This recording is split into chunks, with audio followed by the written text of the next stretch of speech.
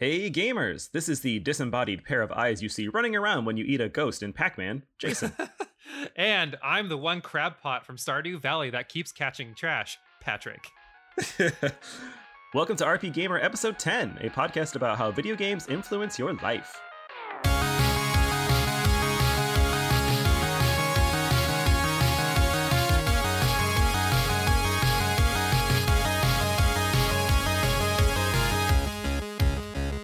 When you say how video games impact your life, we're talking about how games make you more violent and want to hurt people, right? Oh yeah, totally. Like when I see Sub-Zero rip out someone's spine, I want to do that to my friends too. I'm actually looking not. forward to you doing that. I want to feel that everywhere. Yeah, well, you'll feel that. That'll be the last thing you feel. No, of course not. We're not talking about that. That's the negative side of video games and the media. But I wanted to kind of discuss more so the positives that you get from games outside of actually just enjoyment of playing games, escapism, the things that really affect you in the real world. It's kind of funny when you think about how video games, people theorize that they can make you more violent. And in some capacity, I mean, sure, maybe it's possible. I'm sure there's something psychological there. But I think it's really when you hone in on those like super specific examples that people can really draw that correlation. And I don't even know how accurate it is. I remember in the 90s how they blamed Resident Evil 2 for the Columbine shooting, and I'm just kind of like, do we think there might have been something slightly more impactful that drove people to do terrible things and it not just a video game? Yeah, I'm sure there's lots of media that you can point to that will do that. And I think the biggest draw people say for those negative comparisons is the interaction that you do from games as opposed to the non-interaction from movies and other forms of media.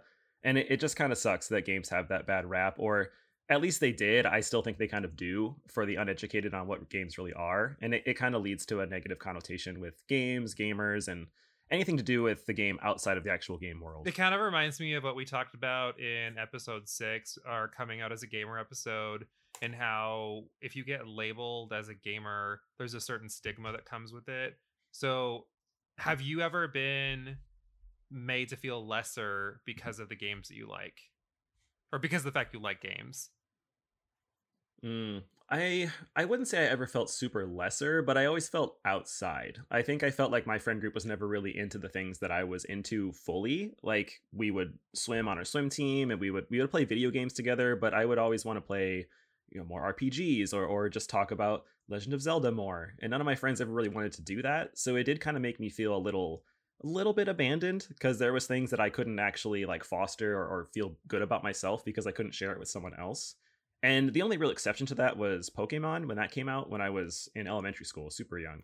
And everyone played that game. And so it felt kind of cool, like, oh, look at all these new people into my sort of friend circle that like these things that I like. And it even expanded to the card game and the TV show. So it was the first time I felt kind of welcomed as someone that likes to play video games. Being labeled as a quote gamer always sort of made me feel a little bit lesser, and it had this negative feeling like you were part of this nerdy loser group and it was only fat dudes and it was these people that had no real life. And I did kind of get the feeling that that's where I was going, and that's like the path I should have went down because of just liking to play Super Mario. But what about you? How did it impact you? Yeah, it was just very relatable, and I still struggle with this. So I remember one of the reasons like I wasn't popular in high school, aside from being gay or people theorizing that I was gay, was that I was also a nerd or a gamer. And I feel like until very recently it was taboo to be a gay gamer. I remember in college, a few guys who I went on a date with or two liked me until they found out what my interests were. I mean, my interests aren't just video games, but I mean, that's one of, my bigger interests. Yeah. And there were guys that just straight up were just kind of like, okay, peace, nerd. And it's just funny because we went to an engineering school, I'd say it's full of literal nerds. Nerds were definitely in the majority, but even still, like, it was one of those things where as a gay man, it was taboo. Now it's different because I'm in like several gamer Facebook groups, like GAYMER gamer Facebook groups, and it's just completely for homosexuals that love to game. But yeah, I think it's really hard, and not being in education anymore, not being a teacher and doing something that is just so video game focused. I feel like I'm convincing myself that I have to defend myself of what I'm currently doing, Hmm.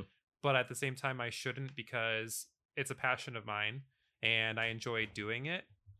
So I really should just like ride that high and keep going. And it's nice because I feel like the people who really have a better grasp of life encourage that a lot more. I think of it like we've mentioned her, I think, on the podcast before. Our friend Danielle has been really great about like, do you, if it's making you happy, like who cares what people are thinking as long as you're enjoying it. So that's been good. Yeah, definitely. And I echo what you're saying about feeling like you couldn't enjoy what you want to enjoy. It's just really weird. And I never felt like wrong that I was enjoying playing Legend of Zelda Ocarina of Time when I come home from school instead of, I don't know, going to my friend's house and riding bikes and Masturbating. masturbating. Clearly, I think that it was just what I wanted to do. It's how I wanted to spend my time. I always just looked at it as, if someone wants to go to the park and play basketball, like, please go play basketball. That's what you like to do.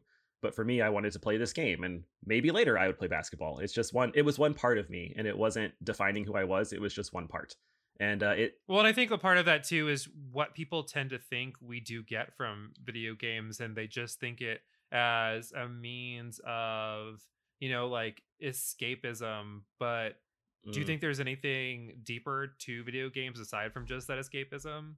yeah, of course. I think games are art first and foremost. I always think that art is a really strong push for why games should be what they are. They tell stories and they allow us to feel through other people and through their actions. And I think that can inspire real world interest everywhere. So a game is art. I mean, it's literally art. Like, you look at it, it's colorful, it's beautiful. They tell stories like books and movies, and they let us feel through others. And by that I mean it can encourage you to do more things. For example, games really encouraged me to read more when I was younger. I think that when I started playing games like the original Warcraft, the strategy game, not the MMO, and StarCraft, the space one, it really inspired me to read more books like that. Sci-fi fantasy books. It's almost exclusively the reasons why I got into Lord of the Rings, Harry Potter, and oh god, the other one. I'm forgetting it. Chronicles of Narnia. That one. Okay, the The other other one, one. it's like Clearly, there are a lot of other books, Jason. clearly it left a strong impression. But it was knowing that I like to see this sort of high fantasy setting in games. I want to see it more, and I didn't seek out movies for some reason. I just went to the library and I read, and I really feel like that kind of led me to that. And it's still escapism in a sense. It's just different. So instead of escaping with a Well, controller, actually, it's it's a it's book. funny when you say that about movies too, because I feel like people don't tend to get questioned for a high enjoyment of movies because you can see the entertainment in them, and you can see, the art behind it Hmm. very Hmm. easily. But people don't look into that nearly as much as they do for video games. And for me, the English teacher in me, I could argue all day that like there's just so much more depth to video games if you're paying attention. You think about what the characters are going through, and if you actually try to see them as real people with real struggles, there's a lot more than just this is just entertainment. And there's nothing wrong if you just use video games as a means of entertainment. That's totally fine. But you can look further and you can get a lot more out of them. And I like that you said video games are a form of art. Hmm. I personally think art imitates life more than life imitates art. And I think that's definitely true for video games because of the things that video games have influenced me to do or things to notice about the world. Yeah, I completely agree with you. And I want to jump back on something you said too about comparing games and movies and how people don't question those things. I do think that that sort of stigma started from the medium of games just being young at the time. And it is very hard to compare the 8-bit version of Mario to the on screen version of like the Lord of the Rings, for example. It's very hard if you don't know what you're looking for to kind of see the enjoyment. Or a better example would be like the Final Fantasy series. Like, you can't really enjoy them as much if you're not a gamer, because you just see what you could really probably say as childlike pixels and things on the screen, but you don't realize it's telling just as grand of a story. So I think as you jump forward 20, 30 years, you have these absolutely epic looking video games now that can tell stories, if not even better than movies. And so you just see how far it's come. And now I think that games as art, that argument is becoming a lot more strong in the positive affirmation.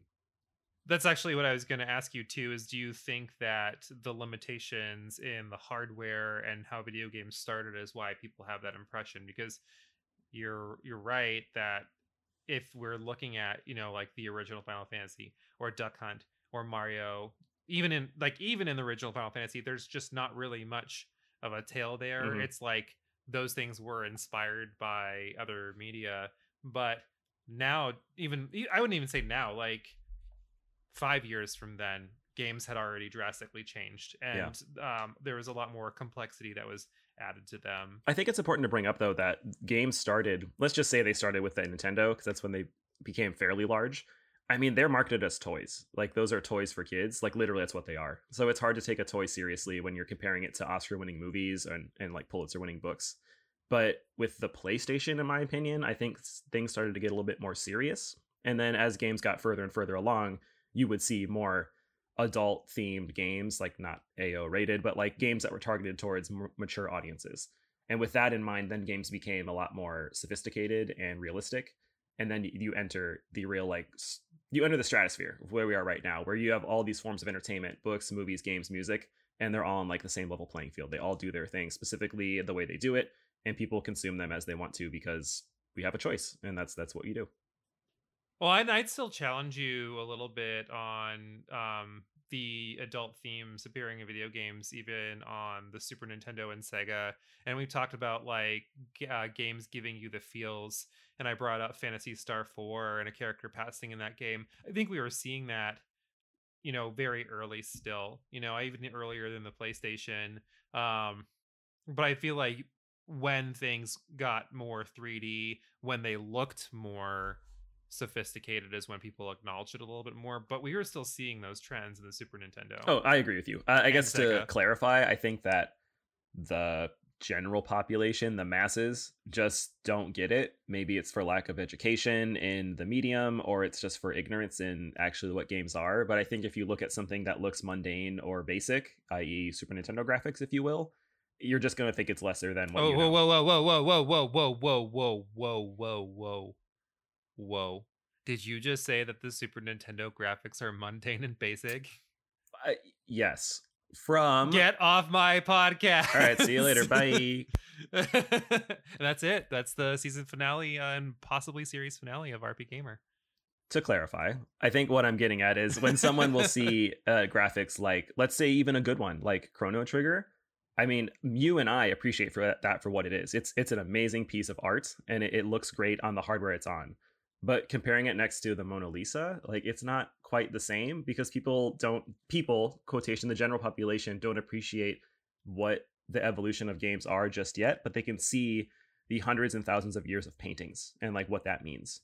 And I think with that in mind, people feel differently about games than they would other media. Okay, we'll see. We'll see. I mean, Okay, I'm so- still fired, but just that's I gotta clarify.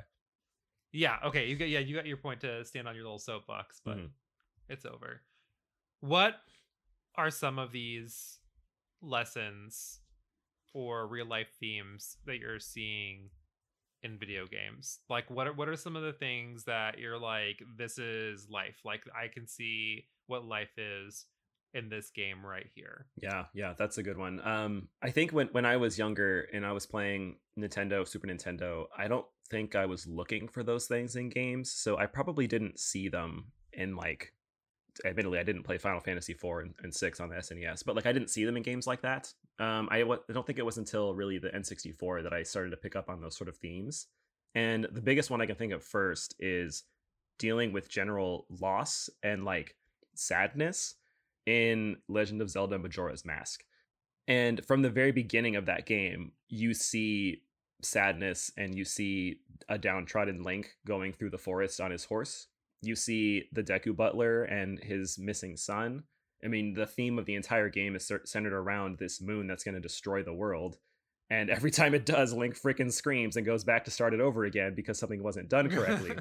And it really kind of struck a chord with me because I think it was the first time I really thought, this character in a game, like I feel sorry for these people in this world. And they're not real. Like the philosophy of this thing shouldn't actually work, but I still feel for them. And it's kind of going back to the video I did on morals and ethics in games. It starts to make you feel something for a character that's not even real.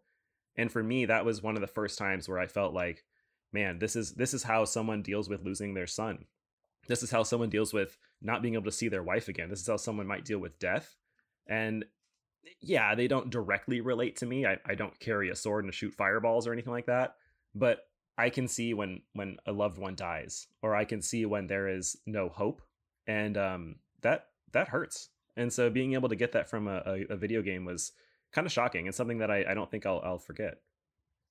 Well, yeah, I would say it hurts, but it's powerful, and I think that's when these games are successfully letting you know that there's more to them than just base enjoyment. I think there's a lot about identity too. Whether you're a closeted queer individual or you're like you're straight cis person, there's a lot to pick out from video games, and about finding your true path. Yeah. So things that really stand out to me, especially the mid Final Fantasies, so 4 through 9, we're seeing characters go through the throes of identity, and I think it makes them better games. So if we think about characters like Vivi and Steiner Hmm. and Terra and Celeste, and so many more, like not even just those characters, they're written for their thematic arc versus them just being cool, which is something I think we see Yeah. later Yeah. on in a lot of RPGs where like this character was just made to be cool, not because they're interesting. You mean Yeah, like so Orin from Final Fantasy X? right, like Orin is really just cool, and there is depth to Hmm. him. Like we don't really get that depth until much later on, until we know what's going on with the whole Final Fantasy X spoilers, like the dream and whatnot, and where Titus comes from. Yeah.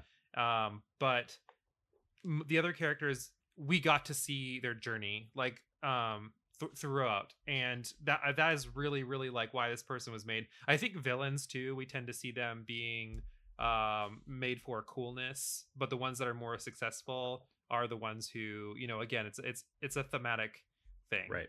I don't really think the villains that just pop out of nowhere and you don't see as being that enjoyable. I think of yeah, I think Kuja is a really great villain because his journey basically parallels Yeah. Zidane. Yeah. It's completely like, who am I when I find out what I am, when I find out like how I was just basically a failure and I was cast aside, I go nuts and I just basically lose my identity. I also think of games like Persona 4 and Kanji. Mm. That's very blatant identity. I think I wouldn't say that's forced, but I think it's just made very clear what they're trying to get across. And my upcoming video about paralleling coming out to what you can see in video game characters, I elaborate that on a lot more, but we get to see, how people cope with things too.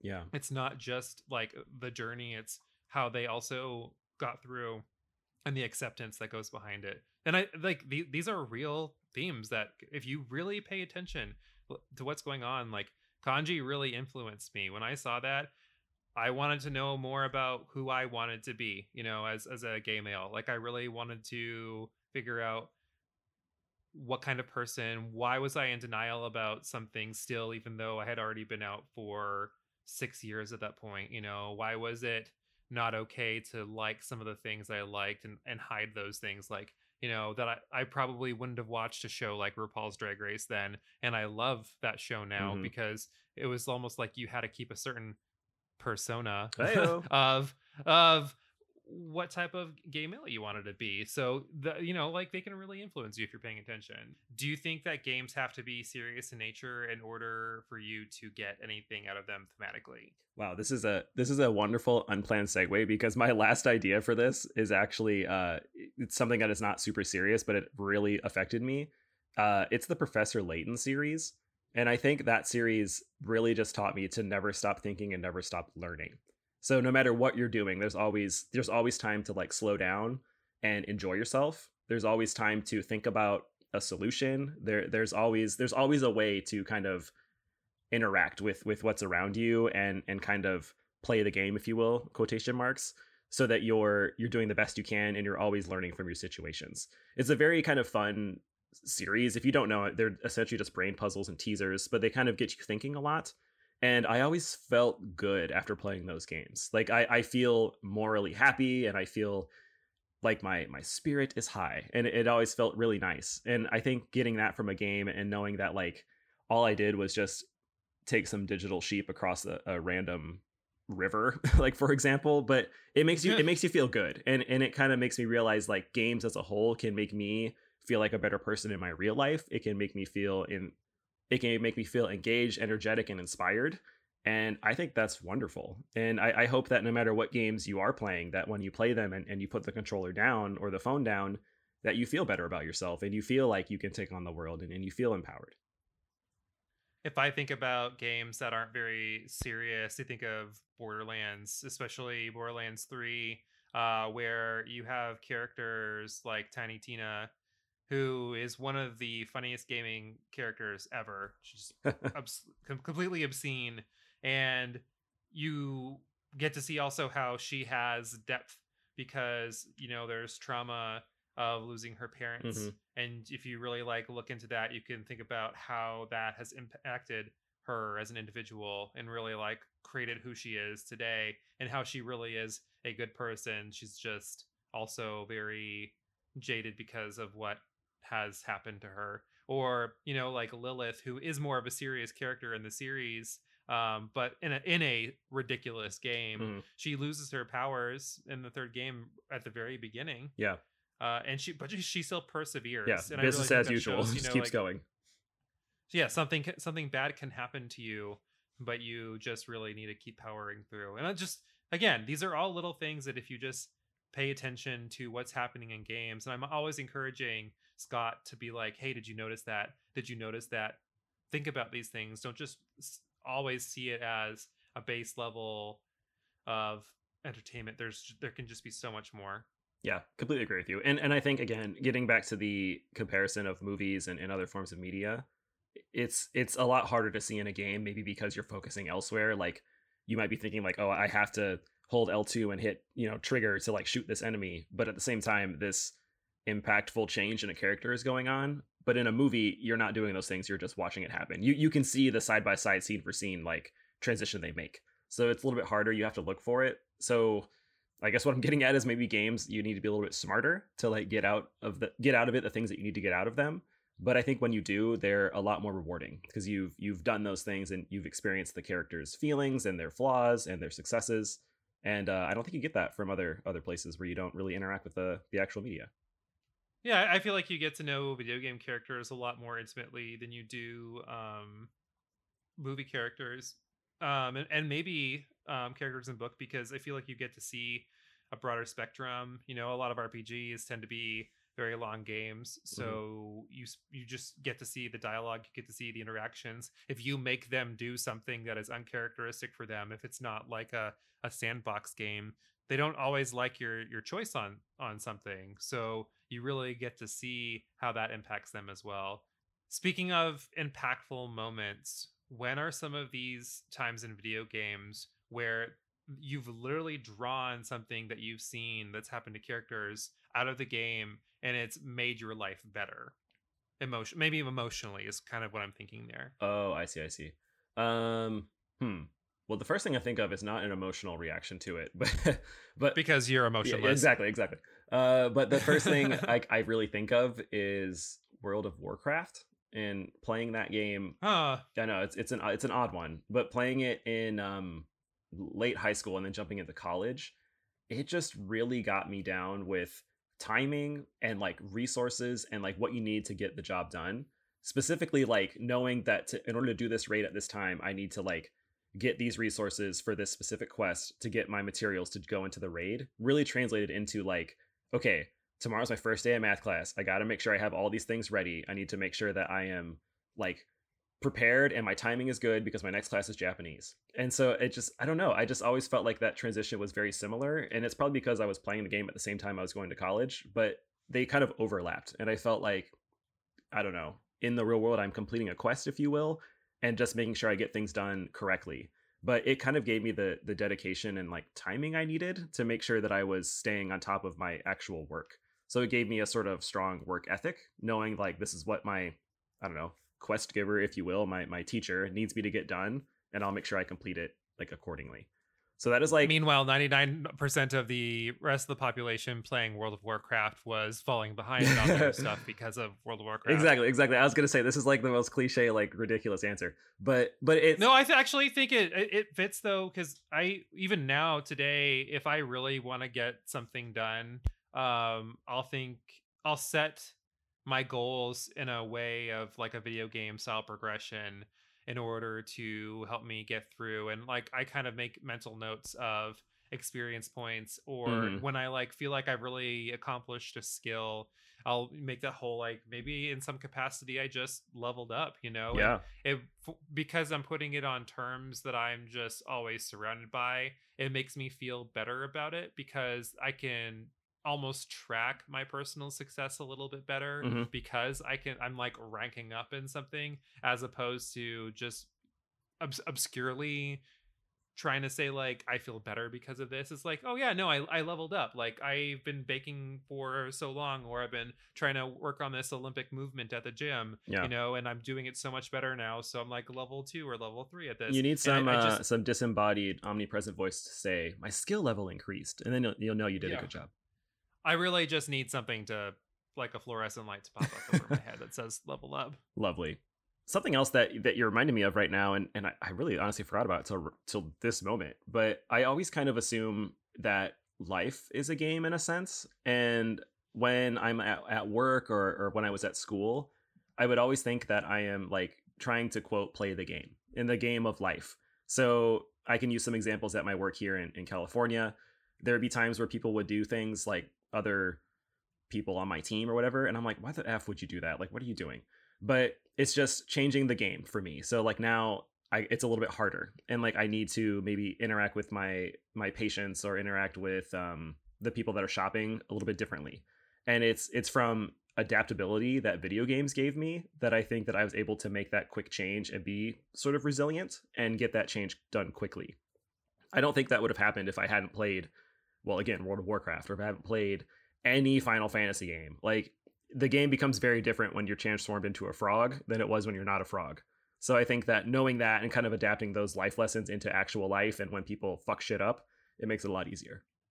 Yeah, if you can survive a Malboro's bad breath Oh in my any god. encounter, then you can do anything in real Bro, life. you want to talk about bad stories? I hated the You Malboro. you talking. Yeah, exactly. I hated the the Marlboro in Crystal Chronicles. He pissed me off so much because my friend group, that's the multiplayer Final Fantasy. My friend group Yep. could not get around like how to avoid that breath, and every time I would have to just heal them when they have all these status ailments, and we kept losing, and it pissed me off so much. I was so mad. But literally one of the best and worst, like the most dreaded Final Fantasy enemy, Oh I would god. say, or Final Fantasy We monster. could have an entire episode about how much Jason hates status ailments in games because I fucking hate them. Yeah, actually, I'm writing that down right Status now. ailments in games. Well, while you're writing that down, did you have anything in mind on the emotional side of things? Because I know mine were kind of more real world, like tangible actions that I'm taking from the games I'm playing in general. Yeah, so me being a very emotional person, video games have helped me cope with things like loss and breakups. So I have a pretty bad abandonment issue that can be really crippling sometimes. And Final Fantasy 4 and Edge's parents, they die, and like that really brought out the forefront Hmm. of that abandonment issue.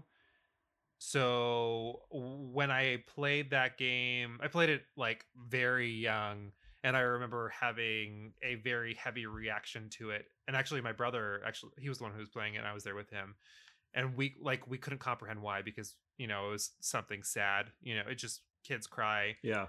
But when I played it later on, when it re-released on the Every console imaginable. yeah, pretty much. I mean, like it's just as bad as Skyrim, guys. But at one point when it really released, I think it was the DS version. Mhm. As like an adult, I had a very similar reaction. So I actually went to counseling about it, and that was something that really helped me like get through some of that abandonment issue. Like it helped bring to the forefront. Like I noticed that I have a big reaction to things like this and loss. This is something that I need to work on. Okay, I think I'm done talking about heavy stuff, especially emotional stuff, because I know if we keep going about anything, I'm probably going to start crying. Put the So weights let's down. talk. Yeah, seriously. Let's talk about the other ways that games have influenced us in more tangible ways, like hobbies and really positive things. So I already know some of the answers for this because I might roast you if you don't say them. Ooh, But in what ways have games ever like influenced you to try something new? you don't know me. I know you. Yeah, okay. Well, this first one is really easy. This is the easiest one for me is playing tennis. So I tell this story to people all the time. I only started playing tennis in real life because I really liked playing Mario Tennis on the N64. That is the reason. So I really wish that like But that's so awesome. I know it's Like, awesome. that's just Yeah, so yeah. cool that it made you want to do I really something. wish that like I would have become like this great tennis player because I would have loved to have been interviewed winning some championship, being like, "How did you ever get into tennis?" And I'd be like, "Well, I played Mario Tennis when motherfucker. Mario picked up that racket, I was like, I could do it." But no, that's the reason, and it was because I played it and with my really good friend, and we played it together. And then one day we're like in the summer, I bet we could play tennis. It looks kind of fun. And honestly, at that point, we had pretty much destroyed that game. There's nothing else to do in it. So we were like, the next logical thing was to play actual tennis. We grabbed some of our dad's old rackets, which we thoroughly broke because they're old wooden ones, and we went to the park and we played. And then a couple weeks later, we're playing on like a whatchamacallit? Oh, what is it called? Tennis court. No, not a tennis court. we're playing on a not a team, but like sort of a development team to get better. And then years later, we're on like the high school teams, like a rec league, like a rec league, exactly. And we're just playing and enjoying it. And we're nerds. We don't play. Sports. What is this thing I'm talking about? And yeah, it was great. And I can't believe that that's where it started. And it was so fun. So I loved that aspect of just games giving me that thing. I was really hoping that you were going to talk about how like this whole nostalgic feeling of you playing some form of skating game in college and then picking up oh god, skateboarding for like 2 months. Yeah, for literally man. literally for 2 months. It was the funniest thing where you would just be outside the door of our dorm, just failing. failing. I think that wow, way to watch me, creeper. I think that I was I mean, my window was right there and I could hear right you. So yeah, no one else. It was in the summer. No one's there. I think for the skateboard one, it was two things. Well, I mean, I grew up loving Tony Hawk series. That was great. Tony Hawk's Pro Skater was amazing. But more so at college, a lot of people were on skateboards. And two of my good friends that were at Purdue also rode skateboards. And so I was thinking like this would be a great and viable way to get places. And also I think it looks pretty cool, but it's pretty hard. So it takes some dedication and I just didn't give it enough time. But I did enjoy it for the time I did it. I also recall you taking an interest in making games, if you remember that. Making games? So yeah, so you had RPG Maker, and you you made a zombie college game, and I was like, this is the fucking coolest thing I have ever seen. And you had that like Shake It song as the map music. Yeah, I did. Oh, yeah, that's funny. And I was like, oh, you need to make this. I want to play this so that's badly. Funny. I never really fleshed that one out that much. But you know what? It's funny because I actually started that. Well, I started that in college, but I used RPG Maker earlier because it was just a fun thing to do in high school.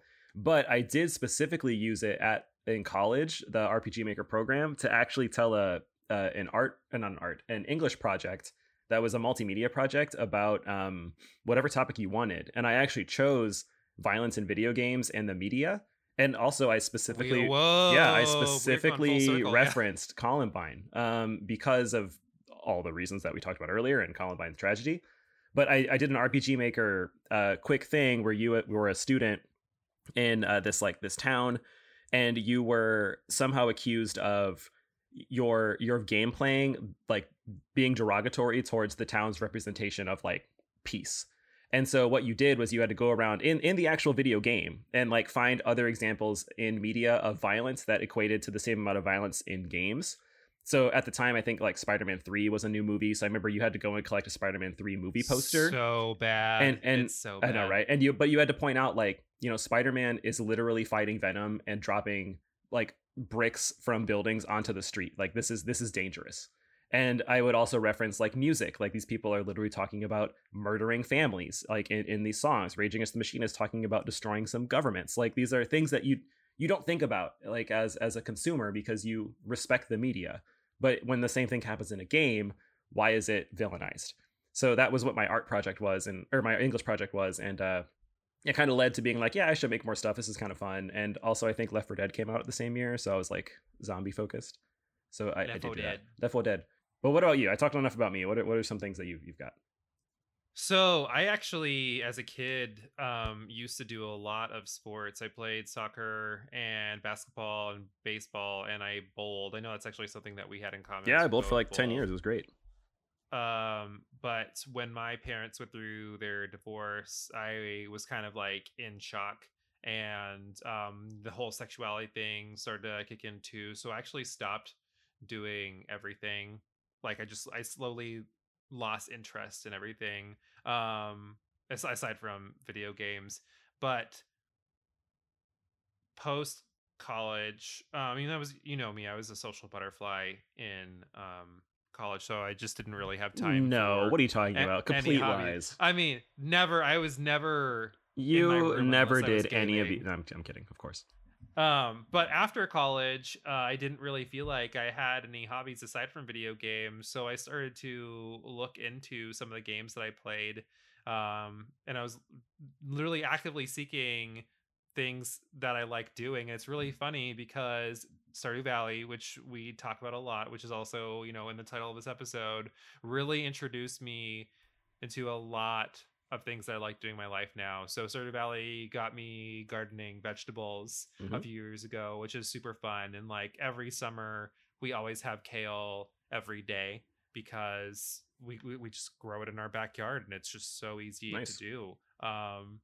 And it also got me more into cooking and baking. We started to make a habit of using really cool recipes that we find on the internet, Hmm. and like we'd never eat them normally, and it all was just based off of making preserves in Stardew Valley. So like literally just one day we're like, well, I want to make I want to make preserves. I want to see what they taste like. So we made lemon preserves, and then we started using them in all of our dishes. And then I would look at how things would be made in the game, like recipes wise, Yeah. and I would kind of craft my own things. And we even went foraging a few times, which I mean, I like going hiking, Hmm. but I never really thought about foraging, you Yeah. know, because Yeah. I'd always be nervous about what am I grabbing, what's edible and whatnot. But we would look for things like fiddlehead fern and morel mushrooms, and I still haven't found any morels. But it's just fun. It really, you can take things like that out of games if you're paying attention to some of like the side features that you like and applying it to your life because you know you're drawn to them for a certain reason.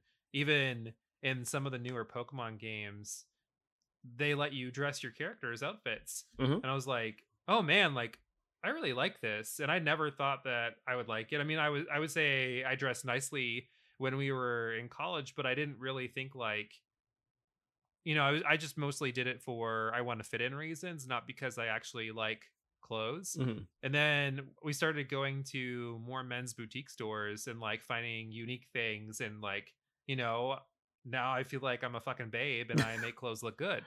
Excellent. So there have been a lot of ways that games have just been like, yeah, like these are things that you like, and you may not have known that you actually would like them in real life, but now you do because you tried it. So logically, what you're telling me is the next thing you're going to take from Stardew Valley is exploring mines and slaying monsters.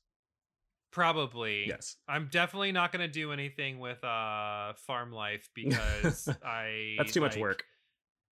we thought about getting chickens, but then we were both like, well, what if one of the chickens dies? What are we gonna Hmm. do? It's not even a what if, it's more And like when. Like, what are you going to do? right when, and it was one of those like neither one Scott or I would deal with it. Like we were literally thinking about what neighbor would we call to come get rid Yeah. of our chicken for us. Well, So yeah, but it has like there are lots of good things, but mining, we'll see. in a We'll see more about mining. realistic approach to slaying monsters, something else I really picked up from games is Dungeons and Dragons. So I wouldn't say I played it exclusively because of video games, but my friend group that I was talking about earlier in high school, we did transition to playing some D&D and some spin-offs too, and it was largely because of our enjoyment of things like Lord of the Rings, Final Fantasy, those types of things like that. And I met a lot of good friends that way, and I felt like I was able to get very creative making campaigns and running them for, well, you, Patrick, and other people too. And I really cherish that. And I feel like I took influence from games, I took influence from movies and books too. but it was a great way to be creative, and I think that it was nice to be reinforced by seeing the way, Square Enix makes a dungeon, the way Nintendo makes a dungeon, and how I can make a dungeon. And it was a fun way to experience a different media of entertainment. But I think it really kind of Yeah, stemmed from and playing games. it's not a lateral movement just because you go from one nerd hobby to another, especially when you think of things like card games or Dungeons and Dragons and how social they have to be. Like you have to be social because you can't do those things by yourself. So, True. it really takes something, that video games can be non-interactive with other people, and now it's taking out to the real world where you're doing that more. So I think that's great. What are some of the things or the ideas you only know of because you first learned of it in a video game? Like for Hmm. me personally, I have a base level of knowledge of Japanese culture because of and how it's different from like Western culture because of games like the Persona series, like 3, 4, and 5. I kind of see how school is done Yeah. differently, like city layouts, just a bunch of different things. I can see like, oh, that's not America. That's really cool. And the video game did it really accurately. Is there anything like that you only know of because of games? Yeah, I guess I would. I guess I'd have to say similar stuff too. I mean, because that's where it started for me as well. I mean, even just the basis of fantasy tropes like knights and wizards and magic and the names of weapons, the different time Oh yeah, frames, names of names of monsters. monsters. Yeah, anything like, especially if the game borrowed language from a different culture, like that's a big one. So like, I think the enemy I think it's in Castlevania and it's also in Final Fantasy. Blah. Final Final Fantasy. Fantasy. I think it's the enemy in Final Fantasy and in Castlevania. The Sahagin, I want to say, it's like the fish monster. Yeah. Yeah, like that borrows from like Japanese language. So seeing it later, when I'm like, oh, nice, like that's where they got that from. It's kind of like an eye opening moment. So I feel like, Actually, he said something very similar to where like the monster Nidhogg is in a bunch of different things, and I know what it is, and a bunch of other like demons and angels and other yeah, creatures because of games like Shin Castlevania, Megami Tensei, or series like Shin Shin Megami Megami Tensei. Yeah, yeah, Tensei yeah, exactly. or Castlevania. And I think that's really, I know it's not the most important knowledge, it's not like learning about a different culture completely, but it's still cool because a lot of these things came from different folklores or religions. Yeah, I think that's really yeah, neat. it's really neat, and it's cool because you feel special knowing the reference. Like, why? Let's use Castlevania. I think in Order of Ecclesia, there's an enemy that's based off of a Japanese horror trope of a woman that hides her face and she has no face. And so when you defeat her and she screams and like runs away and you finally don't see her face, like, if you just played the game, you'd be like, oh, that's cool. But knowing the culture behind it, you're like, oh, that's this specific thing. I can't think of the name right now, but it's actually like based on that cultural idea from that world that you would never know otherwise. And I think that's pretty sweet. Do you think there's a point where there's maybe too much of a good thing and it maybe becomes a bad thing? I know I referenced earlier the violence in Mortal Kombat. That actually, we didn't even talk about it, led to a lot of controversy in the early 90s too. Is there a point where there's just a little bit too much that kind of makes it worse? Okay, so the way I'm kind of thinking of how this fits in, I think the threshold kind of becomes broken when you start replacing real life things for video games. Mm, So by that I kind of mean like things that you get more enjoyment out of in the video game versus in real life. yeah. Or when you start attributing more of your life success to what happens in video games versus what happens outside of video games. First of Mm, all, like again, some people completely identify their lives by video games. If that's you, that's totally fine. I personally think there is more to life than just video games. I think, like I told you, I have different interests. mm-hmm. I do fitness and stuff like that. If if I did something like got a platinum trophy in a video game, I would be happy, but I would not put it on a resume, I or it platinum would God of not War on PS4. it would not be something that I would go up to the random populace and say like, this is something that's really special about me. It's not on your grinder So profile, is what you're saying. it's, yeah, it's scruff, Jason. The classy hoes use scruff. Okay. So I think that's one thing that I worry about some people, where they have problems stepping away from the video game and like remembering that there's life too. And I think a lot of the games that simulate life um can create that illusion, like you're doing so much. And even games like MMOs, Hmm. where you're still connecting with people, and it is almost like you're dialing into a different universe, and like your life is actually in there because of all the things that you can accomplish while you're there. But Yeah. like your life is still your life, and you need to make sure that you're still succeeding out of the box. Yeah, completely agree with you. My big example here is also World of Warcraft, which I mentioned earlier here, and I did play it in college, and I also stopped playing it in college, and I never had that problem where I was like, I'm gonna do this raid instead of seeing my friends. Like I could recognize that and be like, no, I am gonna go get dinner. Like it's probably the right thing to do. But I ended up stopping playing because two reasons. One, a couple of my friends ended up leaving the guild. But really what happened was when the responsibilities in the game world became a little bit too much. Like I couldn't meet up at a certain time because I need to go to bed to get to this exam. And like the team knew that. And so it was just like, well, now I feel like I'm not like fulfilling the needs of my team. And so I just was like, you know what, maybe it's time to be done. But I think that I was at least able to recognize it and know that like this could be hindering my social life and I should not do that. And that's kind of when I decided to stop. To your point, I think that's exactly the place people get, is that they see games as a great way to feel good about themselves and justify their choices and their success in life. And that feeling is exacerbated by the successes of people on Twitch and streams and all these people that do make video games their life.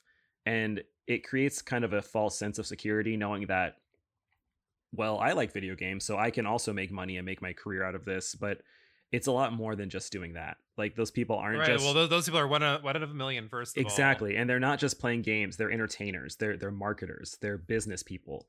Like they have relatable skills that just so happen to correlate with video games. And I think maybe it's playing too much games. You don't actually, I don't know, to use a bad cliche, you don't get out enough to see more of the world, to see more of how things need to work, and to really, really more so better yourself and get the education you need to make your dream come true of playing games for your lifestyle. Because I think that you can.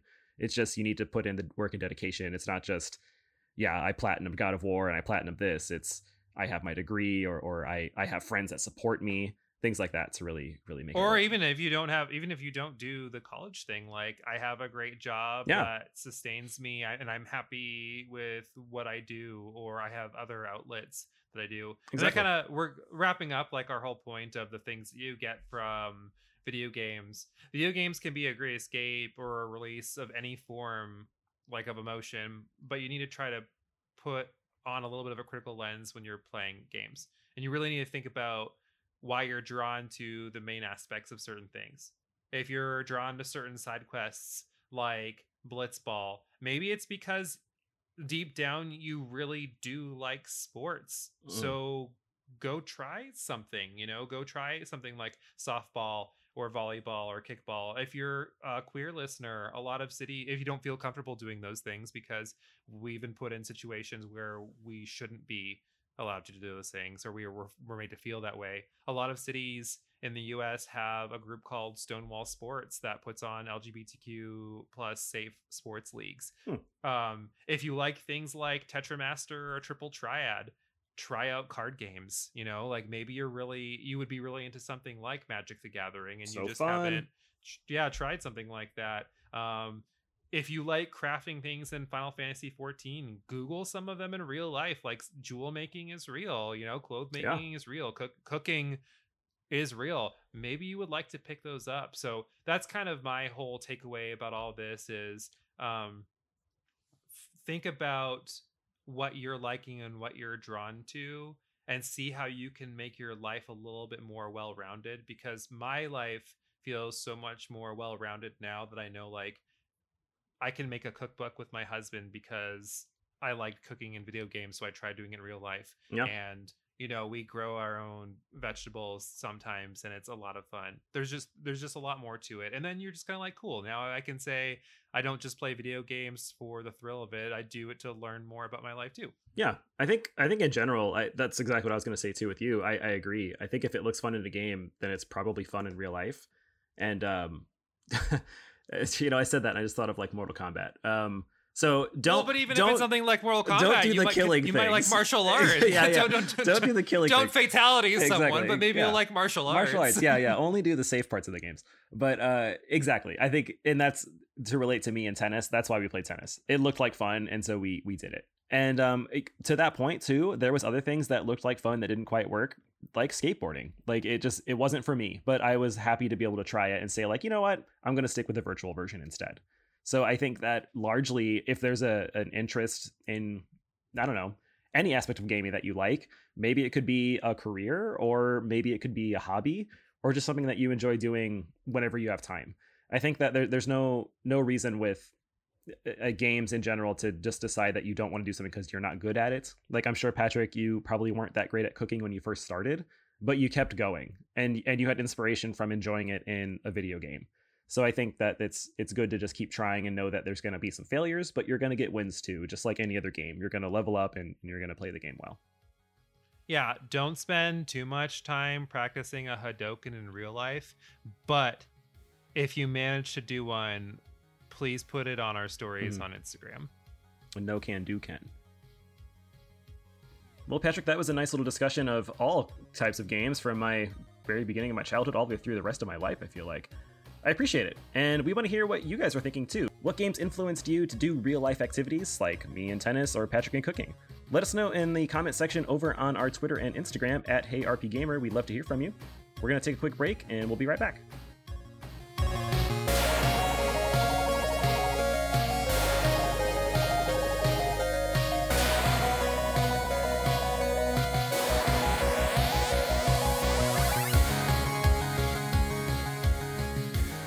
All right, listeners, we are back. Jason and Patrick are here, and I want to ask Patrick a quick question. What have you been playing lately? Because we haven't actually discussed that in a good while. Yeah, sometimes when our episodes run longer, or if we have a guest, we skip over this section because it's very important to talk about what we're playing, to introduce new games and, what we're liking and whatnot, but sometimes we just don't have the time for it. Fortunately, today we do, and I am playing Odin Sphere, Leaf Razor. Yeah, I don't know how to say Norse, that. Yeah, it's originally a PS2 game that somehow I missed. And I'm happy that it was on sale on PlayStation Network recently because I snatched it up and I just beat it and I loved it. Like Nice. It was a really, really good game. Basically, it's a Norse storybook, Norse mythology, and you play as 5 different characters. You play as the Valkyrie, you play as a Norse witch, you play as like this one kind of anthropomorphic rabbit human character, and how their stories are intertwined with each other. Yeah. Which is really cool. And you see like the usual, like there's a couple of dragons you might recognize from Norse mythology, and Odin's there and whatnot. The combat is very like side scrolly action. And one of the reasons why it's called Odin Sphere is because you're in like a almost circle. Yeah. Yeah, like almost Mario Galaxy style. Like you don't realize it unless you look at the map, but you're on the like circumference of a sphere for each area that you're in. So if you just like keep on walking to the left, eventually you'll wrap back towards where you started. And enemies are flying in from all over the place. It can be a little mashy, but there's also a lot of strategy to how you like chain your moves together. And I will say one thing that's a little disappointing is like it's a little repetitive. A lot of the bosses are reused and the areas that you visit are reused, but all the tales for each character are maybe like 4 hours a piece. Every time I got to the point that I was like, oh, I don't know if I want to play as this character anymore, I'm kind of like done with them, the chapter, their section was about to end. So it was like great in that aspect where I never felt like I was spending too much time. I could move on, and at least their plots are different. Like the characters will pop in and like the characters will pop in and interact with each other in some capacity, but it wasn't anything like too repetitive in terms of their story. Yeah. Have you you didn't play that game, right? I did actually. I played the Okay. original PS2 one. I think I have the PS4 one. I'm not even sure. But no, I did play it, and I do admit I think it was also kind of repetitive. And I think it happened when I encountered the first boss like 3 times, I think, and I was like, like it's cool to see the different styles, but yeah, it was okay. Well, one thing I thought was kind of cool about the different bosses, depending on whose story it is, Mhm. since you don't fight them at the Yeah, same not in time, order. like someone's final boss is someone's first boss. Yeah. And they scale it completely differently. Like if you fight them as the final boss, it's a shit show. Yeah, it's completely different. But then if they're like the next character's first boss, their moves are a lot more like a lot easier, or you know it's coming, so you know what to dodge a little bit better, and you have less tricks or more tricks depending on what's going on at that time too. Yeah, completely agree with you. Yeah, if you're looking for, yeah, the art is just beautiful, and if you're looking for something, if you're in between games and you're like, I don't want to play something too long, because that's kind of how I was feeling. I'm in between like recording games for reviews for our YouTube channel. Mhm. But I was like, oh, I just want to play something for myself for a little bit, but I don't want to dedicate 70 or 80 hours to it. So this was a good 20-hour romp, and it was like, cool, good to go. Nice. How about you? What are you playing? Actually, to your point, I'm playing a quick and easy game that I've been enjoying recently. But I've always liked the Picross series. Do you know what that is? It sounds familiar. Yeah, it's been around for a long time, but it's a little bit more of a specific audience. It's a series of puzzle games, and I'm playing Picross S, I want to say. There's a couple of them on the Switch. But largely what it is, you'll get a grid, like a 10 by 10, 15 by 15, 20 by 20, whatever it looks like.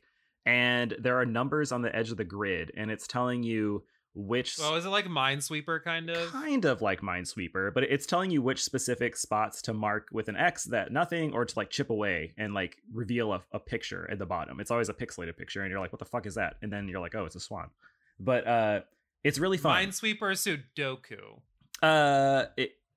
It's not quite like Sudoku, because there's no numbers involved like that. It's really more so on a 10 by 10 grid, for example, you'll see, squares that represent those 10 by 10 areas. And it'll say on the left-hand side, like the x-axis and the y-axis, like 151. And then you'll have to see like, okay, that means in this row, there is a section where I'm going to hit 1 space to chip away. And then there's a section where there's 5 spaces and then 1 space. But like, you don't know where it is specifically because that's only 7 locations out of the possible 10. So then if you look at the other axis, it might say like 2, 7. And so you know 2 and 7, that equals 9, and you can't have all 10 be in a row. So it's going to be the first 2 are chipped away, and then there's a block, and then the next 7. Because so you equal the row. And as you keep doing that... Does it make a picture? It makes a picture. And so you're never really going to know what the picture is unless you're like really, really good. But it's pretty engaging because as you get one row, you basically unlock more information about the next rows. And it's kind of fun to keep going. So it's a very immediately rewarding experience. And I would say within, I don't know, 3 to 5 minutes, you probably figured out every puzzle. And then you move on to the next one. So there's a lot to do there.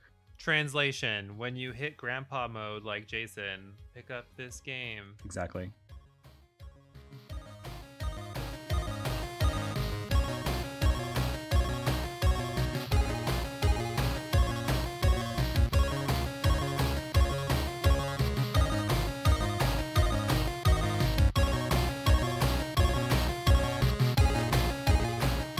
Welcome back to part 2. Typically, this is where we would have our game, but since this is our final episode of season 1, we made it. We are here. We actually thought it'd be fun to, talk about. This is our last episode, so why don't we talk about some of our favorite parts from the year and just reminisce. I mean, we started this in early April, and we had our little vacations and whatnot that slowed us down, but here we are at the beginning of September wrapping up. So Jason, what were some of your favorite parts of the year? Give me one of them. Yeah, I think this is a really timely way to end the season 1 too, because we also referenced like 3 other episodes in this specific podcast.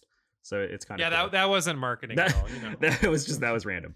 Let's start with this, Jason. What was your favorite episode? Yeah, there's too many to pick, Patrick. They're all really great. Uh, no, when Insert generic yeah, answer. exactly. When I think of what is the one that comes to mind most, I'm terrible with numbers. I don't remember which one, but it was the one for survival horror.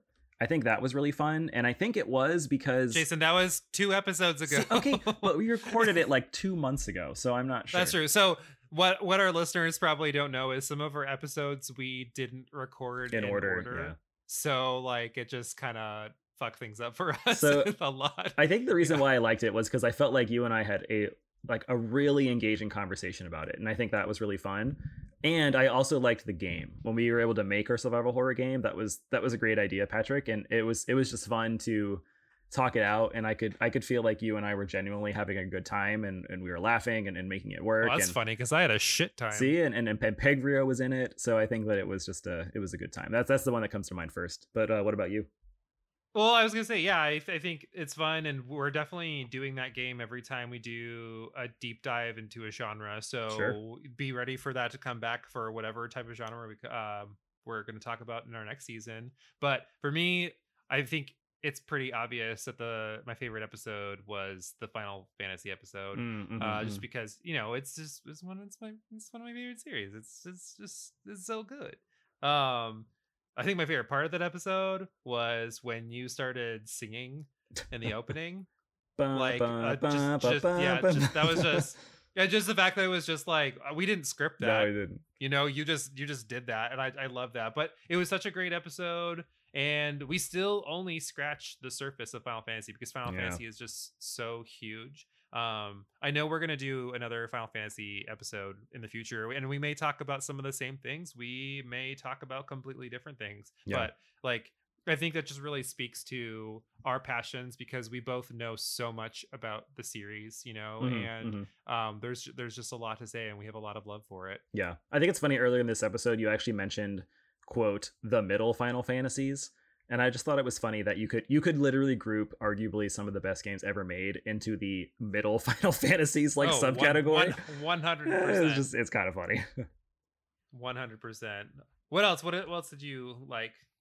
So I liked when we were able to see sort of the fan reactions of everyone. Or I guess the listener reactions. I like to say fans. On Instagram and Twitter and basically even just messages. I thought it was really cool to hear people genuinely saying like, oh, I like this episode, or I appreciate this. I got some messages from my friends, Patrick specifically, that didn't really message on Instagram, but were saying like, this was really fun to listen to. I thought it was very rewarding. It felt good. And I think that you and I are largely doing it just because, I don't know, we're friends. This is a fun thing to do, but to hear that other people share that passion was pretty cool. Yeah, it was super fun. I got a lot of like friend and fan messages, especially when we had our like, oh shit, I'm on vacation this day, or oh shit, we had something come up this weekend. And they would say things like, hey, why hasn't the episode launched yet? Or the next episode. Keeping it in check. And I mean, like, for us, it's like a lot of anxiety, but at the same time, it's cool because it's like, oh god, people are actually liking people us wanting do this. this. Yeah. Something for me that was a huge highlight was having Bopper on. Oh yeah. And I talked about this in the episode. I was a nervous wreck that episode. I'm sure you remember that. Like, I actually had to go back and do the recording for introducing him because I was just so anxious about having him on there. But it was fulfilling to have someone who inspired me to just do this in general. Like, doing this with you is super fun and cool. I've known you forever, like we could have done this when we were in college and that would have been awesome. But this is someone who just like really inspired me to be like, become a creator. Who cares if it takes off? And like find your voice in it. And someone who has a great mind in terms of how to think about video games, and also who has a big following who actually wanted to be on the show. Like inspirational. Some people, which it's great to know, like, pay your dues in some way because everybody starts somewhere, and he was definitely nice enough to be like, like, I want to be a part of your show. I think that's a really great opportunity, like to help you guys out. And I'm sure he had a good time. So it was awesome. Yeah, I think another one that stood out for me is, I don't really know if I can encapsulate this into like one episode, but I think it was the overall progress that you and I both made together. Oh yeah, for sure. Yeah, but I think really more so I would want to look at what I think you've done, Patrick, because I think that there was a lot that I feel like has changed for the better from episode 1 to this episode as well. And I just mean like finding your voice, being able to edit episodes, like seeing your own progress too is really nice. You mean me leveling up? You basically leveled up, exactly. So I think that it's worth noting that. I don't think viewers or listeners rather would see that, but it's there and I see it, and I just want you to know, like, keep going, because I think that you're doing a really good job, and we can make this a really cool thing even next season. I mean, I agree. And thank my you. That, like, my I'm check's pretty awesome, in the mail, right? I've done so well, just me doing all of this. I'm just so great. No, I agree.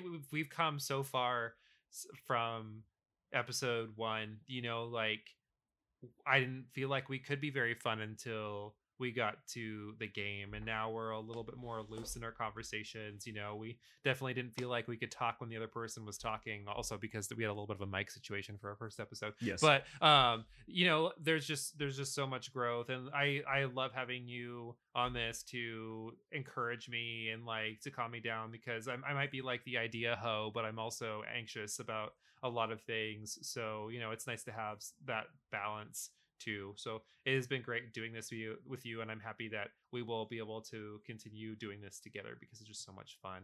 Yeah.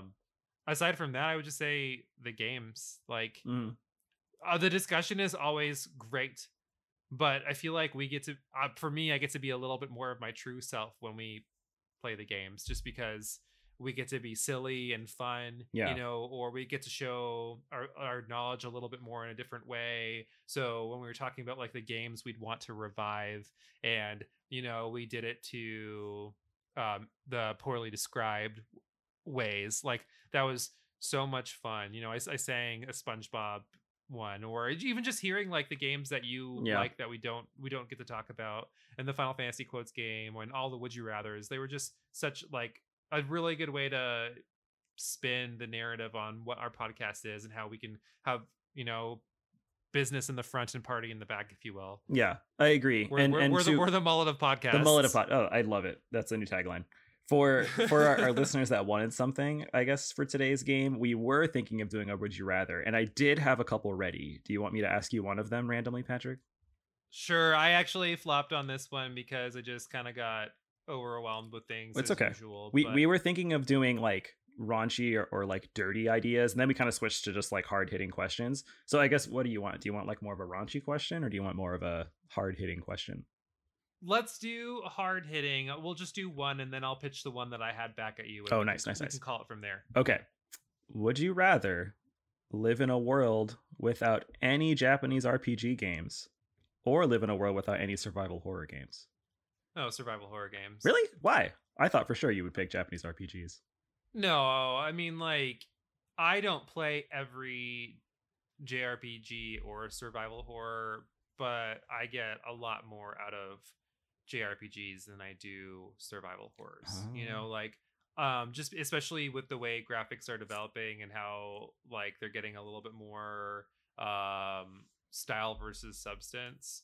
I definitely tend to enjoy the JRPGs a little bit more. That was too easy, so I'm going to ask the other one.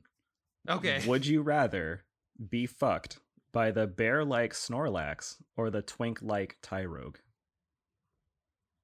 Oh, definitely. I'm so into bears. Snorlax. Also an easy answer. Oh my god. Okay, whatever. I'm so into bears. Which is actually funny, because my question for you, the one that I wrote, also involves Snorlax. Oh, Jesus. Okay.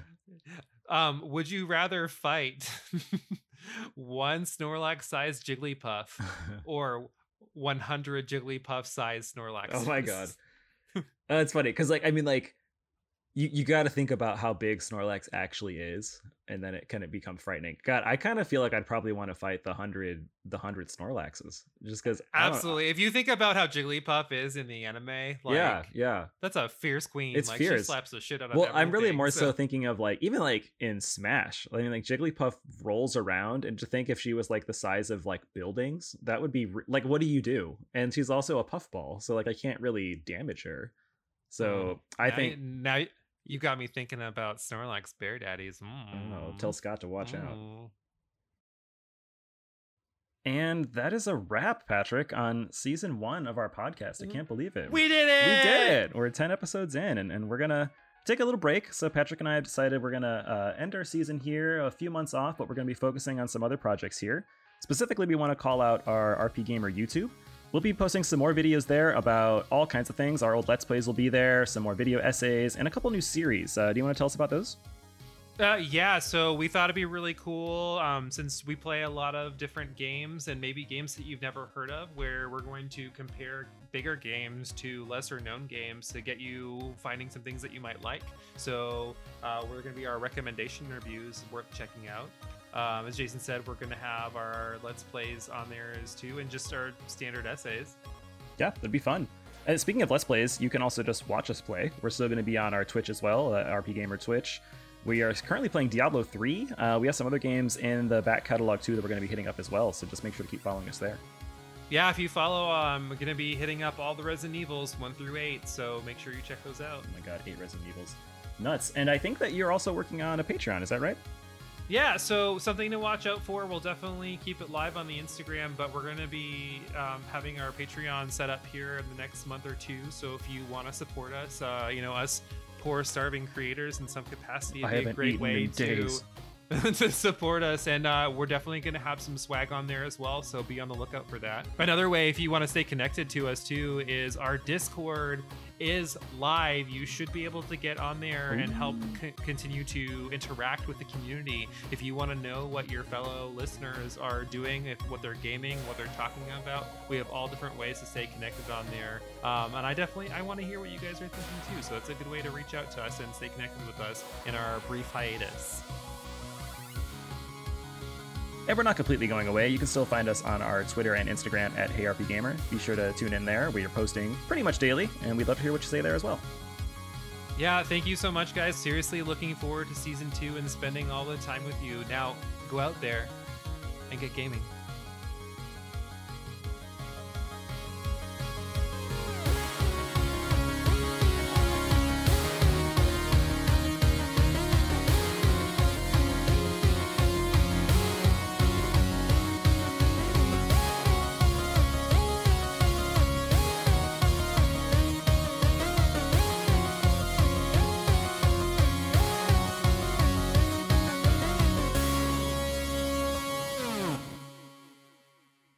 Smooth.